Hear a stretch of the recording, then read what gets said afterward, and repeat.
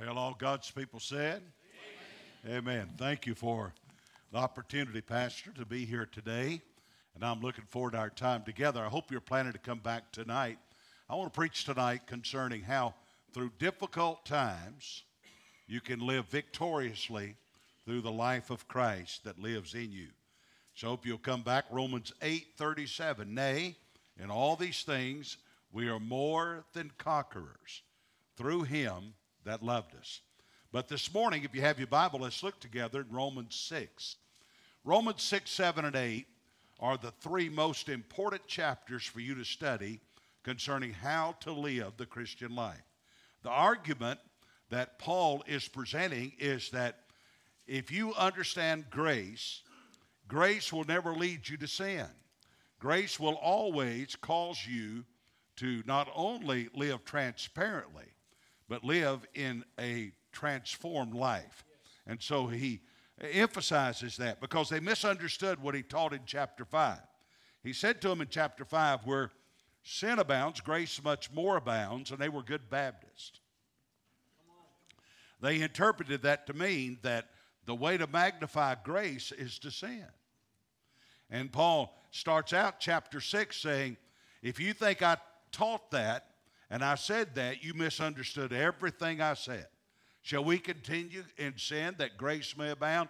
Let me give you my translation. You got to be kidding. Amen? And so you really need to understand grace. Now, grace in my definition is more than a provision. Grace is a person. Now, how do I know that? Titus 2:11, for the grace of God that bringeth salvation hath appeared to all men. The grace of God that appeared to all men was Christ. Christ is grace. Grace is a person. But let's look at three verses for time's sake this morning, and I want to preach concerning what I consider New Testament revival. Would you stand with me for the reading of his word? I'll begin reading at verse 6. I'm going to have three key words in my sermon. The first one's right there in verse 6. Knowing. Knowing this, that our old man is crucified with him, that the body of sin, notice the word sin is singular. That means he's speaking here of the sinful nature. That the body of sin might be destroyed, that henceforth we should not serve sin, or we should not serve the sinful nature. Verse 11, another key word. Likewise, reckon. Know, reckon. Second key word. Likewise, reckon ye also yourselves to be dead indeed unto sin, but alive unto God through Jesus Christ our Lord. Now let's read that again. Reckon, it's a banking term. It means to put to your account. So put to your account the fact that you're dead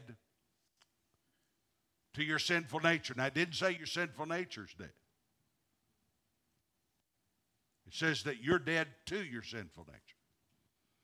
Why are you dead to your sinful nature? Because you died in verse 6. So the results of you dying with Christ is that you no longer want this sinful nature to dominate you. Look at verse 13. Neither yield. There's the third key word. Know, reckon, yield. Let's all say it together. Know, reckon, yield. Neither yield ye your members as instruments of unrighteousness unto sin.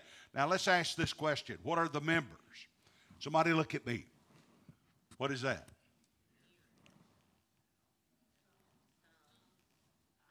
So your members are the gates of your body. And so what he's speaking of here is that you're not to allow your eyes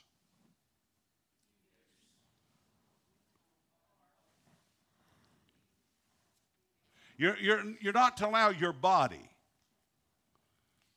to be an instrument of unrighteousness.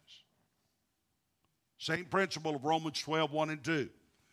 Neither yield ye your members as instruments of unrighteousness unto sin, but yield yourselves unto God as those that are alive from the dead, and your members as instruments of righteousness unto God.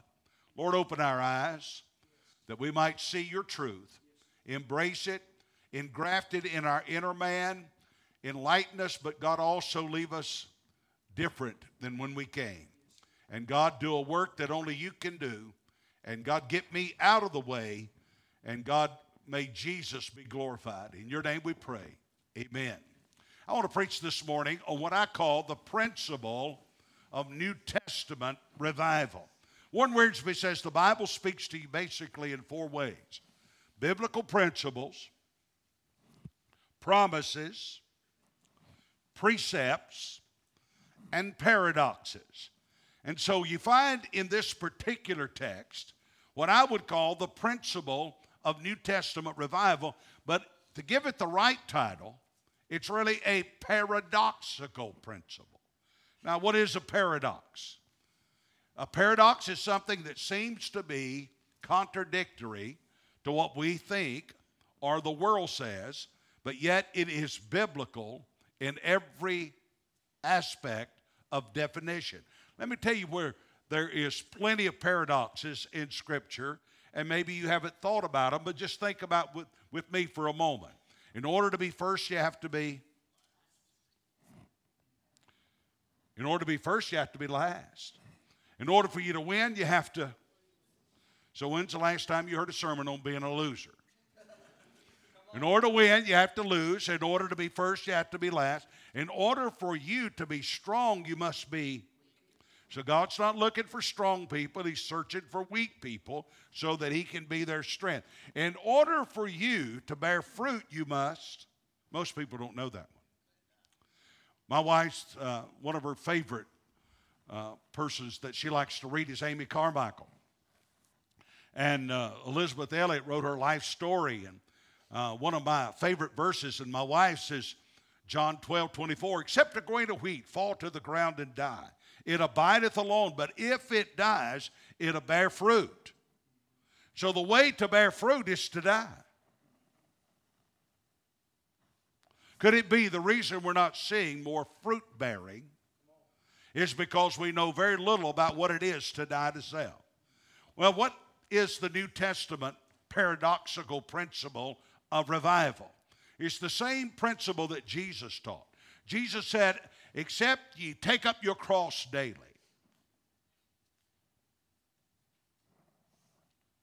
And die. You're not one of my disciples. So I want to preach this morning on the paradoxical principle of New Testament revival, which is dying to live. Now, as we look at this text, there's three things that were connected to these three words that make up my points. First of all, I'll talk to you about the necessity for you to have spiritual illumination. You must have spiritual illumination. Now look at, underline that word know. To know is to have spiritual illumination. Now where do you know things? Spiritually. You say, well, you know things intellectually, spiritually. No, you don't understand the house that you have. See, you're made up of a 3-room house.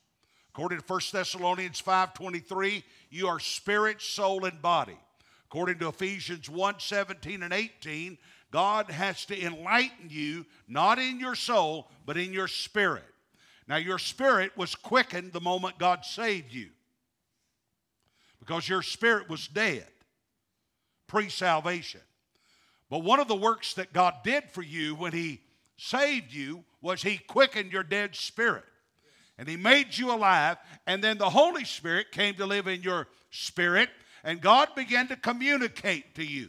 That's why the Bible says in Romans 8:16, your spirit and God's spirit bear witness, and you also communicate. You say, how does that happen? Well, when the Lord saved me, the Holy Spirit said, I just saved you. And I said, whoo, amen. I mean, God communicates to you. And you say, how do you know you're saved? Well, I know that I'm saved. I can't explain to you how I know, because if I knew how I knew, I wouldn't know. But I do know, amen? And if God saved you, it's wonderful, is it not? And so God wants to give you this illumination. He wants you to know some things. Now listen to this principle. Information without spiritual illumination is just a bunch of education. But information biblically, with illumination spiritually, results in transformation of life. And so God wants you to grow in your knowledge of Him.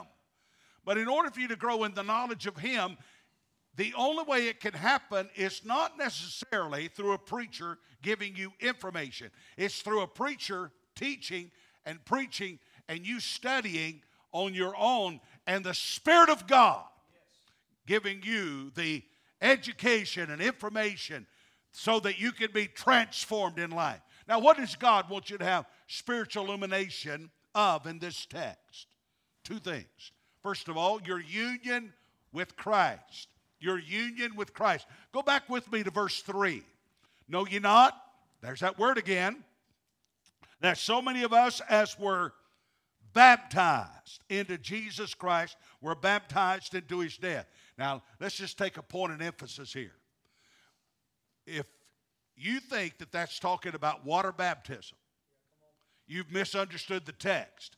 If you understand that the hermeneutics of this text would tell us that the doctrine of sanctification is being taught, you're not sanctified by being baptized in water. He is speaking here of spirit baptism.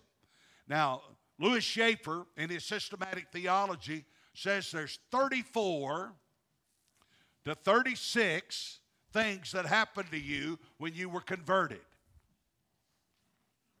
that you had nothing to do with. One of them is spirit baptism. And the Bible says in 1 Corinthians 12:13 that every one of us who are saved have been baptized by the Spirit into Christ. You say, well, what do you mean? Spirit baptism. Not any Old Testament saint was spirit baptized.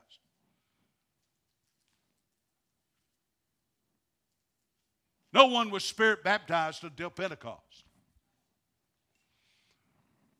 So what happened when you were spirit baptized? God took you out of Adam. That's who you were born in. And God carried you to heaven. And He merged you into Jesus. Took Jesus out of heaven and He merged Him into you. You're right now seated in Christ in the heavenlies. How did you get there? Spirit baptism. God emerged you into Jesus. God emerged Jesus into you. And if you think you can lose your salvation, how are you going to carry yourself up there and disconnect yourself? I mean, God has done so much for you, it's ridiculous. Amen? I mean, God has been good to you. You have been united with Christ forever. You can't get out of Him, and He can't get out of you. He has sealed you with Himself, and He has come to live in you. There is a union here with Christ. But not only you find your union with Christ in this text, and that's something you need to know. And I would agree with John Owen. Maybe the most blessed fact that you can find out after you're saved is that you have a union with Christ that can never be separate. Not only your union with Christ, but also see that you participated with Christ. Now listen carefully. I'm going to say some things that's probably going to intrigue you a little bit. I don't think the Bible teaches imitation Christianity in the New Testament.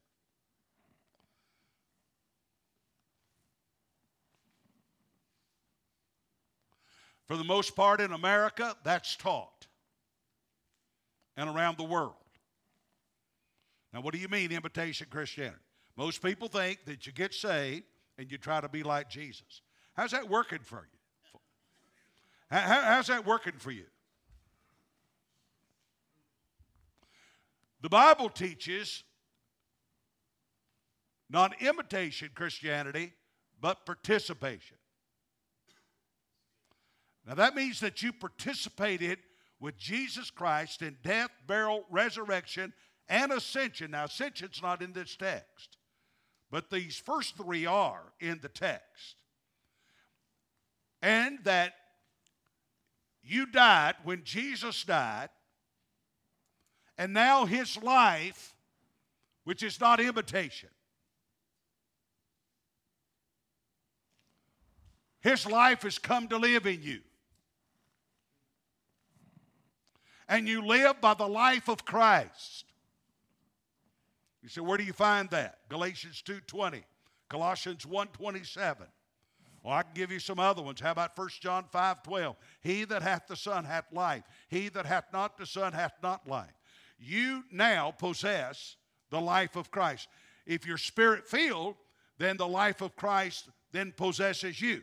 In other words, he controls you from the inside out. But the Bible teaches participation. Now, we're going to deal with just one aspect of participation in verse 6. Let's look at verse 6 again. Knowing this, that our old man. Now, let's ask this question. What is the old man? Now, most preachers and some people will say that the old man is your sinful nature. Cannot be. Now, the reason it cannot be is because in verse 11, your sinful nature is still alive. 1 John 1:8-10, your sinful nature is still alive. So it couldn't be your sinful nature that died. Let me explain to you who the old man is. The old man is the person you were before you were saved. Now, who were you before you were saved? You were in Adam. And because of the fall, and you need to study chapter 5, verses 12 through the end of the chapter, you'll find out when Adam sinned, you sinned. And that the consequences of Adam's sin was passed on to you. And that you have to get out of Adam, but one of the things that Adam was left with is what every one of you were born with. Write this down if you want to take notes. This is important. Every person here was born making decisions based on what's to your advantage. Or you're selfish. Some of you still are. And we all inherited that from Adam. Now, God didn't save you that you would be self-centered. God saved you that you would be God-centered. God created you for himself. And God wants you to be centered upon him. But in order for God to get you centered upon him, God evaluated you and said you had to die.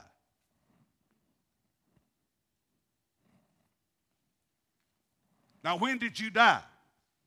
Knowing this, that our old man, the person who made decisions based on what was to your advantage, died. When did you die? Knowing this, look at your scripture.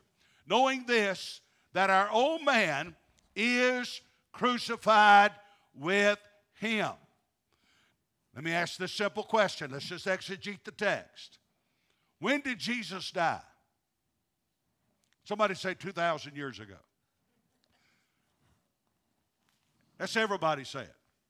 Almost 2,000 years ago. So when did you die? It's in a Greek tense, which means this. There was a day that you died. There'll never be a day that you're not dead. You are eternally crucified.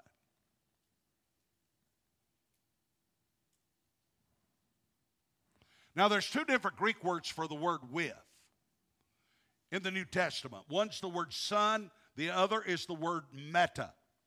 One means that you're a part of and can never be distinct from. The other means that you're a part of and can never be severed from. Which one do you think is used here? So here's what happened. God knew that when Jesus died, he placed all of his sins, all of your sins on him. All of your sins, not his sins. All of your sins were placed upon Christ. But that only took care of half of your problem. Now, we in the church make much of that, and we should. It's called the atoning blood sacrifice of Christ. And I believe there's no forgiveness of sin without the rich, red, royal blood of Christ being shed. But I want to say to you that we've missed out on this part for a great deal, and that is there's two aspects of the cross. There's the first aspect that he died for you. But this text says he died as you. Because you still have a problem. Even though your sins are forgiven, you got this old sinful nature that you deal with every day. You got this self-centered nature whereby you still, if you walk in the flesh, you can make choices based on what's to your advantage. God didn't intend for you to live that way. And so God allowed you to die before you was born.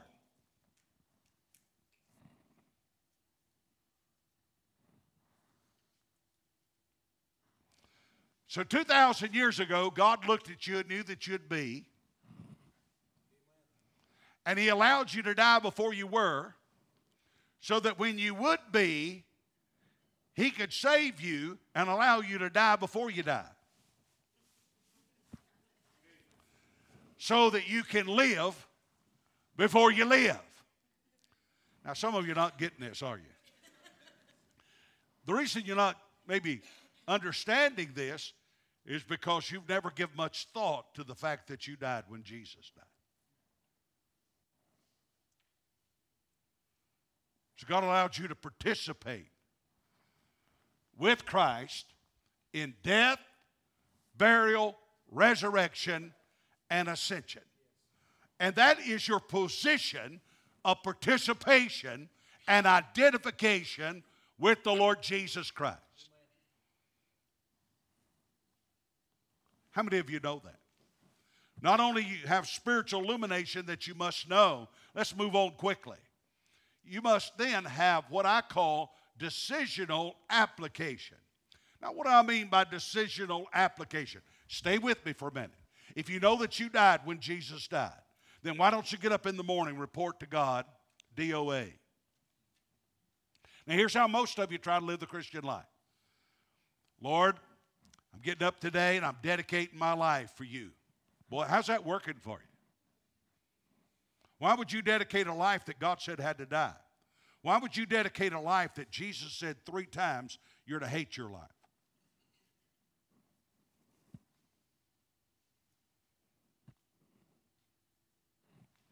You know there's 2 different Greek words used for life.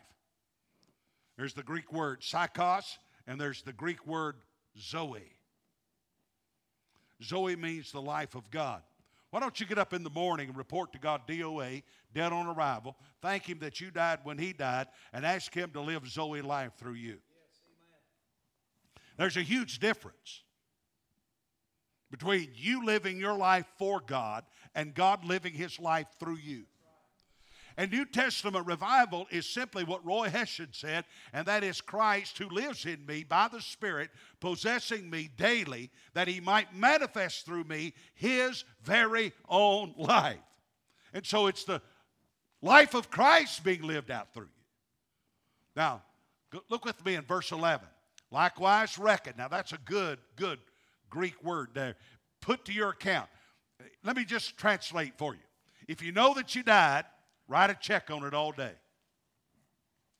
Every day of your life, write a check on the fact that you're dead. Now, what are you dead to? You're dead to your sinful nature. Now, your sinful nature's not dead.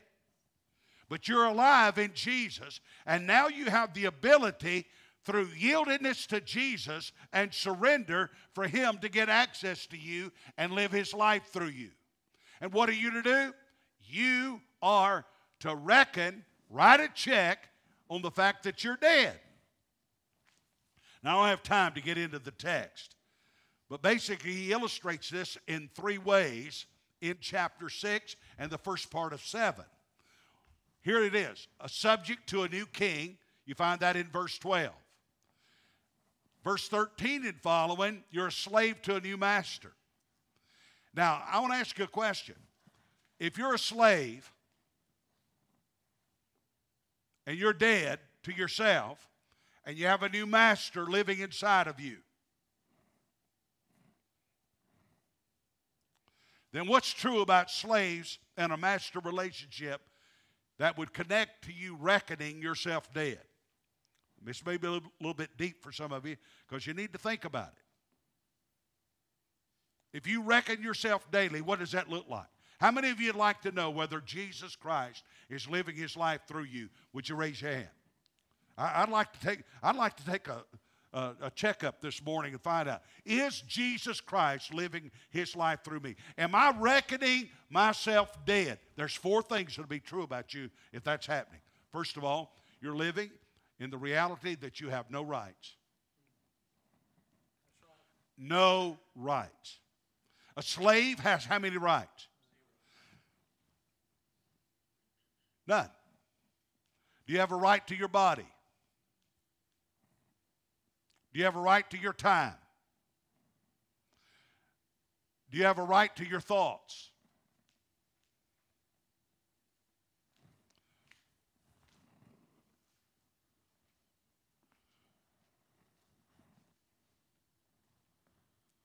Do you have any rights? You have one. The only right you have is to obey the will of God. But you're bought with a price. You're to write a check on the fact that you're dead. You have no rights. So that means that we could move your Sunday school class without asking you. If you don't believe people have rights, you just be in charge of the heating and air conditioning in the church. You have no rights. You don't even have the right sometimes to be right. Eodius and Syntyche, over there in the book of Philippians, they were both at odds with each other. What did Paul say to those ladies?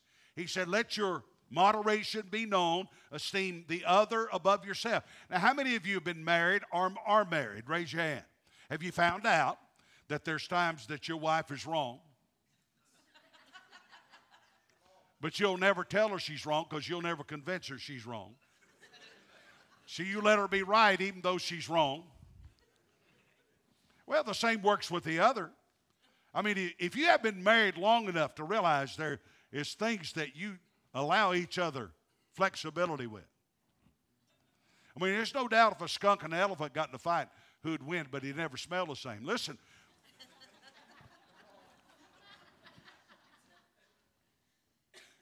Most people are brought up in America. Listen carefully.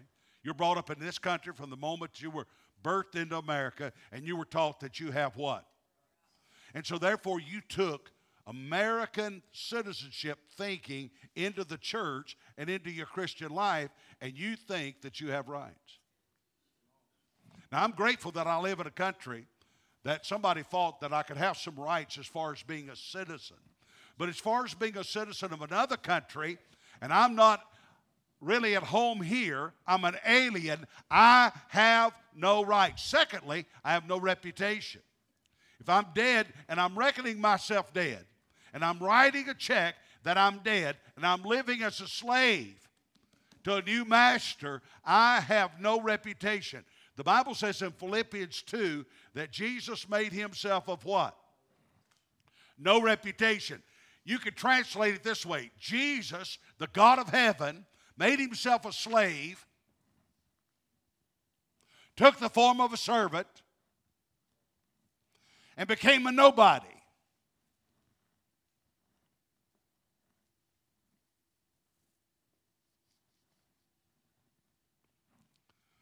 You'll never walk with Jesus as long as you think you're somebody.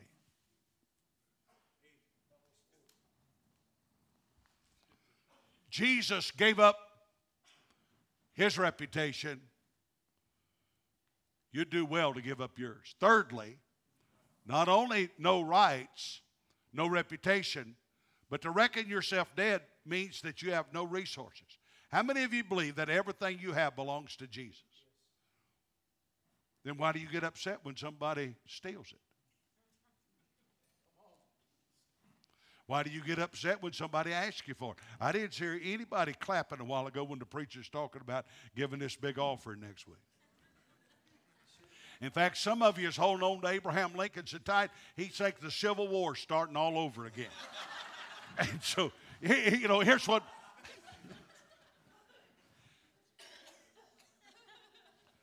How many believe everything you have belongs to Jesus? I was preaching out in Mississippi. My wife called me. We lived in Charlotte. I lived in Charlotte for a long time on the east side of Charlotte, Indian Trail. Lived there for a long time. And my wife calls me. I'm out in Mississippi doing a meeting on a Saturday night. I just flown out there. She said, "Ron, you wouldn't believe what just happened." So this young boy, our daughter was up studying. She's going to UNCC at the time.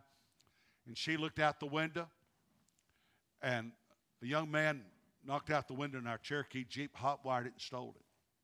I said, "Well, honey, did he bother the family?" "No." I said, "Did he take anything else?" "We can't see that he did." I said, "Have you called the police?" She said, "I have." I said, "Are they there yet?" She said, "No." I said, "Well, let's pray." I said, "Lord, somebody stole your Jeep.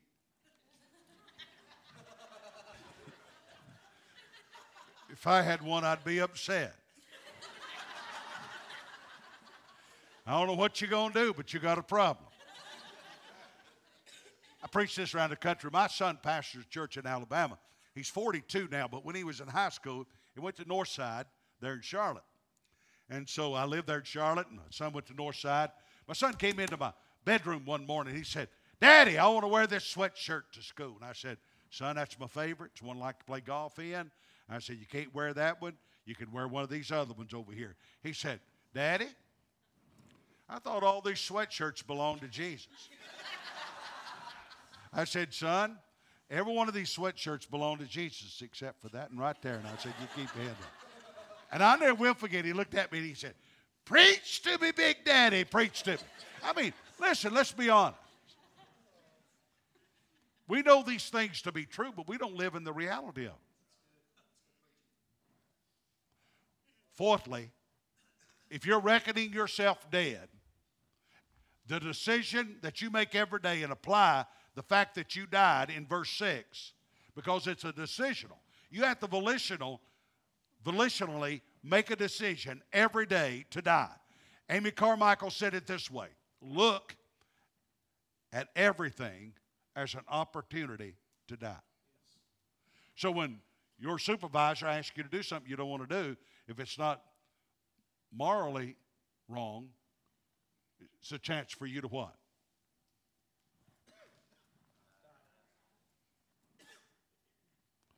Without grumbling.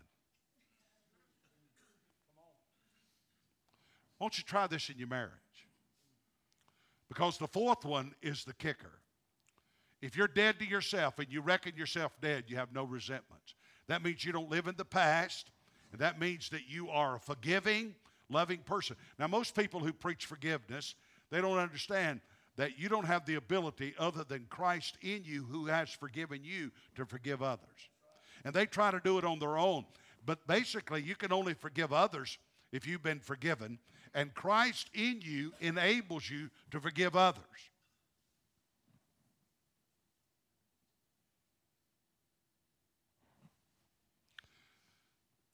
Some of them were just at your house, Thanksgiving. Are you going to see them Christmas? Some of the most difficult relationships you have is with family. I often wondered when I pastored why most people got backslid during holiday season. It's because they're coming.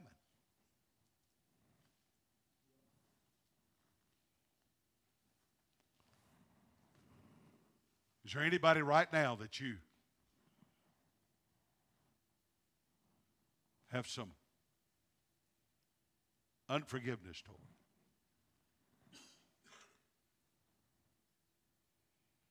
Well, let me go to my last point and I'll be finished. Once there's spiritual illumination, knowing, decisional application, reckoning, there has to be continual consecration. And that's yielding. Now, yielding also has the connotation of giving up the right to yourself. It's presenting your body every day a living sacrifice. Here's the truth. God wants to get access to you to live his life through you. God never intended for you to live the Christian life. I'll say that again. God never intended for you to live the Christian life. Why would he allow you to be crucified if he thought you could do it? Why would he give you his life if he thought you could live your life for him? The only thing God provided for you was a cross where you died. Now, what's the key to you yielding every member of your body to Jesus? The key is brokenness.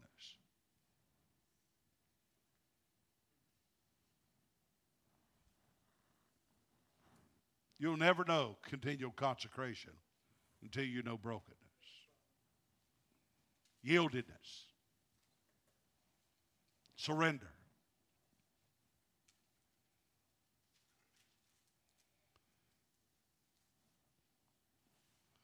I had a man to come preach for me when I was in Greensboro. I'd met him through a missionary by the name of Miss Bertha Smith. She was a missionary to China. She had a little place in Cowpen, South Carolina. I pastored in Anderson, South Carolina for 8 years.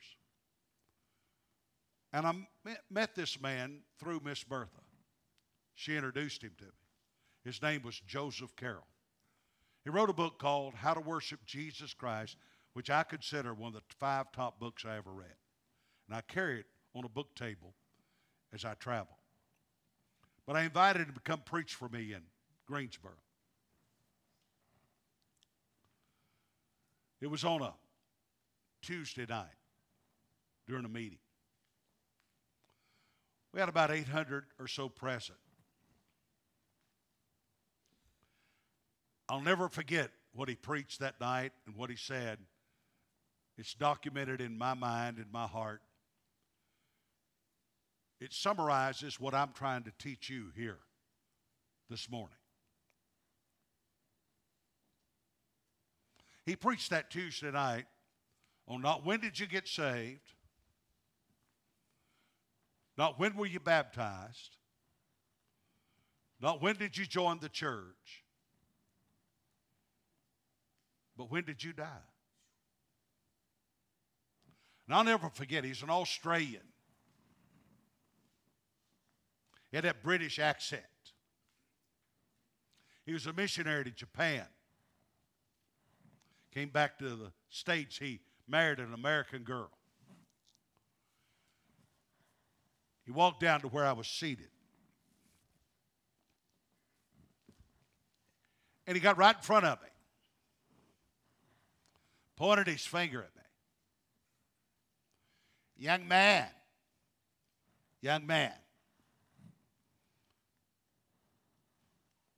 When did you die? When did it cease to be your life on your terms for your sake? When did it become his life on his terms for his sake?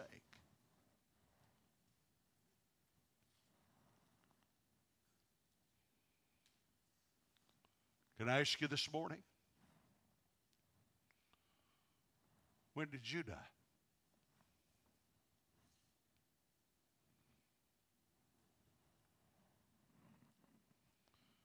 You died 2,000 years ago.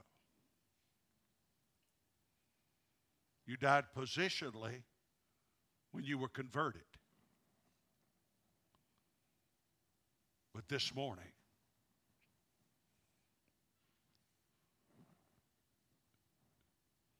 you need to attend your death.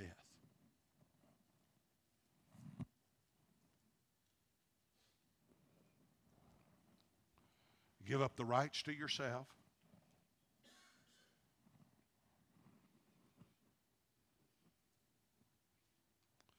Make yourself of no reputation.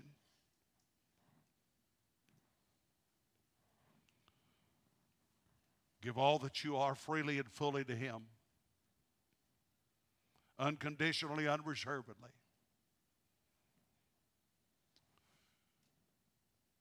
And deal with the unforgiveness in your heart toward anybody.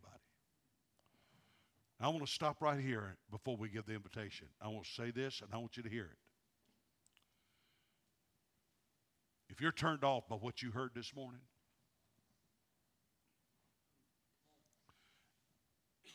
and this doesn't register with you,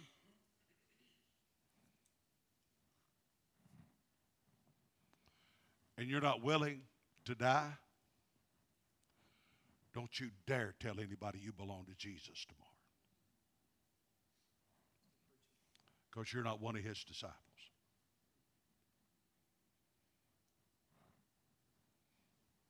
But if you're willing to die today,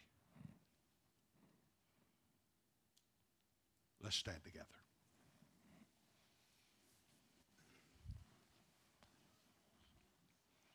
Standing together with our heads bowed and our eyes closed as our musicians come. Pastor's here. This altar's open.